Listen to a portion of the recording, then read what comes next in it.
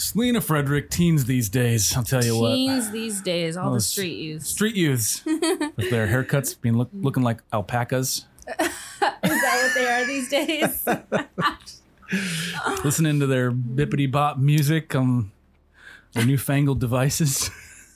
No, actually, we were talking about teens today, and the reason I wanted to do this is I think I pitched this idea, didn't I? You did. It's because we've spent some time with some families from our church and some other at some events where we've seen teenagers, and one of the things that I'm just so thankful for is the light in their eyes. And then it led me to ask this question. You see some teenagers where something is clearly amiss.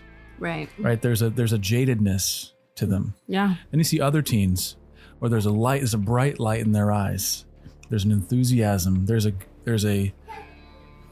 whimsy and a personality that can come out that is so unique to teenagers. Right. And so the question we hope to answer or ask and answer here is why?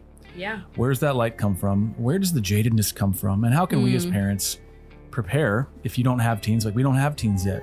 We're headed there. Right. If you're currently parenting teens, this might help you where you're at. But either way, can't wait to talk about it. So we'll see you on the other side.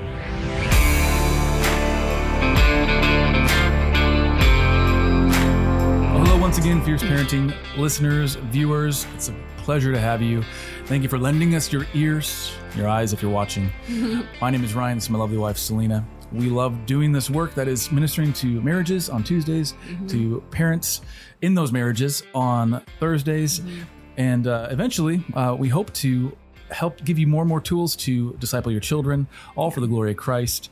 So thank you for joining us. We enjoy doing this work. If you want to support us, go to fierceparenting.com/partner. We couldn't do this if it weren't for our amazing Fierce family patrons. So thank you so much if that's you. Yeah. So full disclosure, and you already know this if you've followed us for any period of time, but we don't have teenagers.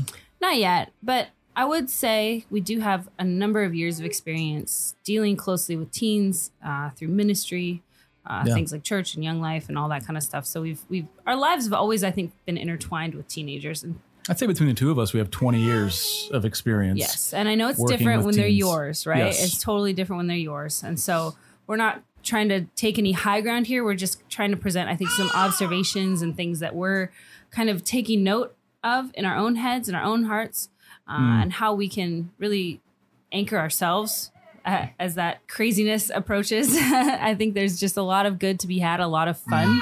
And there are some trials and hard times. And well, I was encouraged because, we went on a camping trip. Our baby's in the background. You might hear her. Selena is giving her bits of a croissant.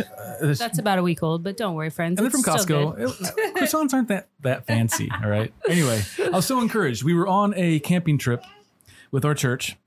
And as it goes, our church has some teenagers, and the teenagers were there. And I was able to witness the teenagers in their full teenageness. And I loved it. Why? Because they're interacting with the young ones.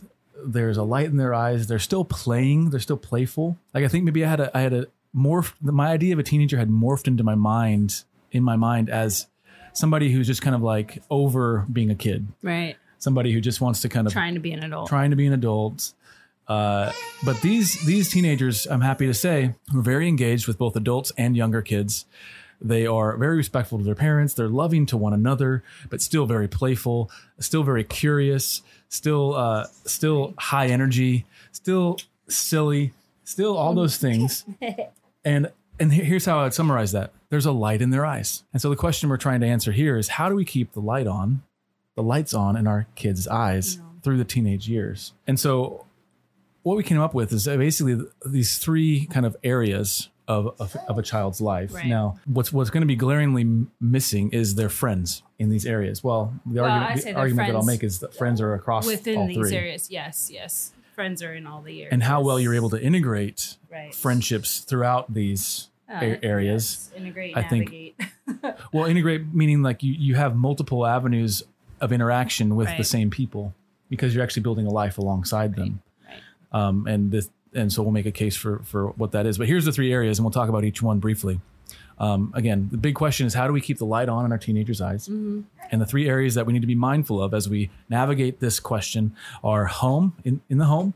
How are we parenting them? through their school and the school choices we make as parents, and then through the church. Through the church. So these are the three big kind of, I'll say, influence spheres of a teenager's life. And the types of friendships they cultivate and the friends they bring around are going to be a function of how we set up these spheres in our kids' lives. Yep. Okay, so let's talk about the home. What do you have? Well, I mean, last week we talked about the necessity of having a father and a mother that are engaged, that are home, that are... What do you mean by that are home? Sorry, that, are available, I guess, is more so of the... doesn't mean you can't be out working a job. No, well, of course not. Yeah. But you're engaged. When you're home, you're engaged, you're approachable, you are wanting, and it's evident to them that you're wanting to that you care about them and that you want to know what's going on in their world, and that you've built this pattern, right, of the tea party thing, right, where you have tea parties when they're 3 and they'll remember it when they're 5, and when they're 5 they'll remember what you did with them, or when they're 8 they'll remember at 5, and so you've built this relationship with them, and so they know that home is a safe place. They know that home is a place where they can breathe, they can unpack, they can wrestle with their struggles and not have it, broadcasted all over social media or somewhere that embarrasses them. This is their safe. This is a place where we wrestle with hard things. And part of that safety is they have to know that you're for them, that you are there to listen. Right. And that, in my experience working with teenagers through youth ministry and things like that, is clearly they're not physiologically needy. Like sometimes you need to feed them. Like that's part of teenagers eat like ravenous hyenas. It blows my mind, but it's awesome. I love it when you just see like a group of teenagers descend on a pizza and it's just gone. It's just gone. I love it.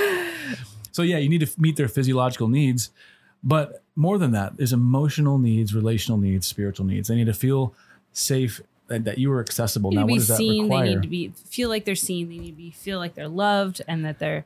And I would argue they need to feel like they don't have to be perfect, and they can make mistakes, and they're not going to pay the price for every mistake that they make. Right, and I think even at a young age, our children are young ages, and I fall short to that exact thing of somewhat demanding perfection. Or why didn't we think about this beforehand? And it's like, okay, well, maybe I didn't teach them. Like, are my requirements, are my expectations for you age appropriate and developmentally appropriate, right? And so we can really, I think, like you said, just do damage in that area if we're not aware of where our children at, where they are spiritually, emotionally. The trellises are going up. They're building. They're growing. They're like the plant growing on the trellises, right? We've done the framework. It's there. And now they need to wrestle with it. They are becoming their own person. We need to, yes, instruct, but we also need to come alongside more, right? At the young ages, we're very much instructing and teaching. At the older ages, I think we still are teaching, but it looks different, right? I'm not teaching you how to get dressed anymore, but I am going to teach you how to, or remind you that we talked about the armor of God and what that means to put that on every day.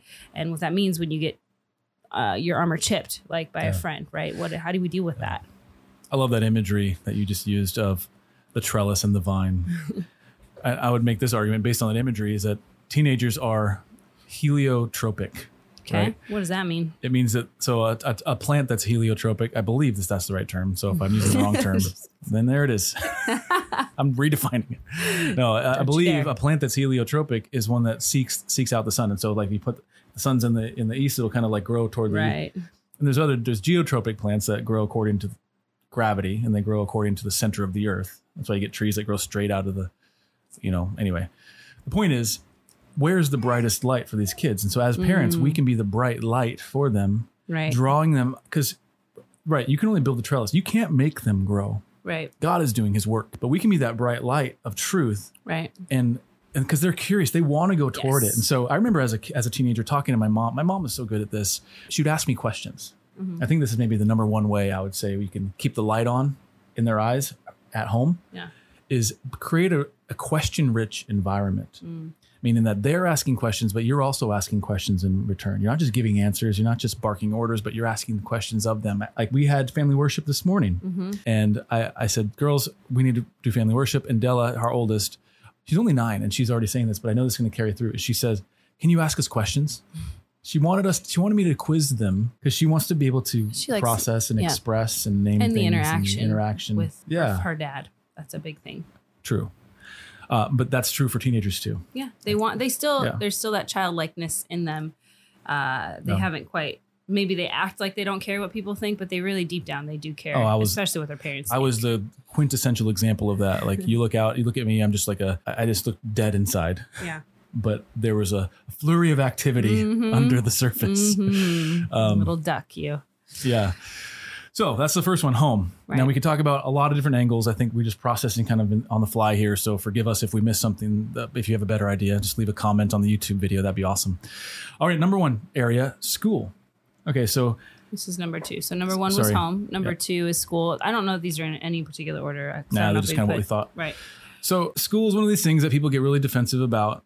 And I think as Christians, there are many faithful ways to educate your children with one exception. What I mean, not one exception, with one baseline truth has to be there. Mm-hmm. As Christians, we're told by Paul very clearly to raise up our children in the nurture and admonition of the Lord. Right. To me, and that the word there is paideia. The concept of Greek paideia isn't just raising. It's not just nurturing. Yeah. The nurture and admonition, those are the English words for it. But that Greek term for paideia is as loaded with cultural meaning as a word like democracy or even like Renaissance or whatever those big loaded terms are. Paideia is so cultural. It's an enculturation of a child, meaning like you're teaching them the very way to be. This is who we are as the Greek paideia is. This is who we are as Greek people. Now, what's the Christian paideia? Right. This is who we are as Christians. And so this is why we make the case, and we've talked about this, and I'm just going to say it, and I don't need to make the case here, but I believe there are many negotiables in a child's education. The one non-negotiable thing is that education must be Christocentric. And I think that's what it means to raise our children up in the paideia of God. Mm-hmm. Like there is no neutrality here. Like our kids need to know that science is good because Christ is at the center of it. And that's not just a claim, like it's true. Like in him and through him, all things hold together. Right. By him and through him, all things were created. He's at the center of it. Christ at the center of history. Christ at the center of our philosophies, at the center of our, whatever the study is. Yeah, we don't study it. They don't study the subjects in and of themselves, but it's an integration of how they relate to one another and ultimately how they relate to God. How Christ is at the center of it. Like we do math because Christ created creation in a way that is. Yeah. So how to keep the light on in our teenagers' eyes, right? The sphere of school. Well, I think creating a rich educational opportunities for them, whether that's homeschool or a Christian school that's not at home, that's Christocentric, that is giving them a love for learning. Mm-hmm. I think that's maybe the on top of that non-negotiable Christocentricity. That'd be my next thing. I think I'm speaking for both of us. Yeah. Yep. But cultivating in the child, not just facts and the ability to find the answer. It's not about memorizing or recalling facts. It's getting to the root. Yeah. Well, it's getting to the root of why do we love learning? Why do we enjoy? I wouldn't even say like loving learning is the ultimate too. We have to, if you go to the root of why are we learning these things? Why are we learning history? Why are we understanding the mistakes of the ancient people, of the mistakes of the Middle Ages? Because, we have a way of cycling through that once again, because why? We're sinners, we're humans, we're broken. We need God to save us again and again and again, right? Again, every subject points back to Christ. Every subject points back to God, either as creator, as the ultimate story maker, right? As king, and as people who continually don't want him to be king, don't want him to be the authority in our lives. I mean, that is just the battle today. And so I think there's multiple facets, like you said, to school, not just the subjects and education, how you learn, but again, what is the dynamic of friendships at school? What's the dynamic of an influence of social media at school? We have friends that, yes, their kids may they may be homeschooled and they're in a co-op and all their teenage friends have phones and some of them don't, right? There's still the aspects of what is getting their attention, things like modesty and purity, and why, it's hot out, so we don't really need to like wear lots of clothes, or these are just comfortable pants, even though they're tighter than tight. Well, is that biblical though? This is not just a question of like what feels comfortable and what is it biblically, okay, why or why not? And so again, I think school presents lots of room for conversations about these things. I think that's the key. So you're taking this sphere and all that the sphere brings into the child's life. And as a parent, you're now having to process with the child in light of that sphere. of school. Yes. And I think that's, you just nailed it, is being able to ask questions, being able to, as a parent, say, if your kid comes to you and they say they have a hard worldview question, or they read a hard passage, or a question, they get a question from a friend that casts doubt on the authority of Scripture or on the reality of God. As a parent, you need not have every single answer, but you do need to be that place where they can ask the answer, and you can mine God's word. You can go together and find the answer. Yeah. Model that for them and be engaged in that process. That speaks so heavily and so brightly, I think. And what it does is it builds their confidence in asking hard questions and dig, and don't just, they want to spar. Here's the encouragement is spar with them, especially your sons. They need to be sharpened. They need to have that sharpening of their horns on other horns, but don't just go to Google for the answers. Like that is going to be like probably the first place that I would go. And when they ask a hard question, okay, let's just go to Google, or let's go to Got Questions, or let's go to whatever the go-to thing is, but instead go to God's word. Right. Talk about your, maybe weird, but talk about the nature of knowledge itself. How do we even know what we know? How do we, and how can we know this truth versus that truth? What is the basis of our truth? Start really unpacking these things based on the level that your child's at, and you'll build their confidence while also answering the questions and cultivating, hopefully, a love for learning, all the while asking critical questions about, like you said, things like, what, my friends have phones and I don't, or my friends want to go see this movie and why can't I go see it too? Or, such and such is she's wearing a bikini to the beach. Why can't I wear a bikini to the beach? Right. And just process that with them, all the while recognizing that every conversation you have is discipleship. Yes. So good. Okay. All right. Lastly, and quickly, we're going to talk about the sphere of the church. You touched about this at last week's conversation of how, if there's a single parent home, and how the church can step in and be supportive and be a community and a place of giving to the family that might lack a parent, right? And so I guess our discussion would be framed around, are you at a church that is reinforcing what you're teaching at home, is reinforcing what your kids are learning at school? Like, is there a consistency there? And if everything is rooted in Christ and in Scripture, then I think that consistency would be there. Absolutely. Now, what is the function of church for your teenager? Right. And I think the church should do a few things. It's not the church's job to disciple your kids. No. It's the pastor's job to shepherd your child's soul, in a sense, but that is no replacement for your job, which is to disciple them. Yes. And so you want a church that is faithful in the pastoral kind of what's the authority, and that the spiritual authority in the child's life. And so if you have a church that's not exercising the spiritual authority, in that they're not preaching the word faithfully, they're not if you're never having Lord's Supper together, you're never having communion together, if baptisms are haphazard, and there's a lot of on whim, ecumenical things to work through, church things to think through, or if your child is off the rails and where's your pastor step in? Yeah. Have you invited your pastor into that, or is it something you're just trying to not be seen in, right? Yeah. And so, but on the flip side, there is something to be said for a church that just understands that kids are kids and need places to be kids among other kids. Right. And so I would say, I would never say to a family, go to a church because they have a good youth ministry. I think that's a bad reason to go to a church. But good churches should also have good ministry to youths. Mm-hmm. Now, I didn't use the word youth ministry because that says a whole you have a whole other department of the church. We're all about the integration, right? Get kids into adult worship as soon as possible. And so you just want that to be a safe space with hopefully other kids that are also walking alongside them, and then create the opportunities for them to interact and grow deeper in their relationships. Right. Now, we talked about early on, you want these areas to intersect as much as possible. Right. That's the ideal, which is why we have a co-op at our church. We're part of starting this co-op at our church with, we're not the lead couple, ministry, but it's a ministry of the church, because we want education and church life to be so closely intertwined. Yeah. Now, does that mean we shelter our kids, and then they're going to get out into the world, and they're going to go to college, and they're going to go off the deep end? Mm-mm. No, because we're taking measures against that, Lord willing, that will work. Surely there's much more that can be said about these three circles, spheres that we've talked about. Hopefully, if nothing else, we've got you thinking about how to keep the light on in your teenagers' eyes. Mm-hmm. Obviously, God does that, but we want to keep them curious, give them freedom to ask questions, give them a place to express their teenageness that is safe, that is not always telling them to just go away and be quiet or to stop asking questions, but is there to engage with them and to draw that out of them and to give them confidence as they go. If you're listening to this and it all sounds strange to you, you don't know what it means to be a Christian, we want you to be a Christian.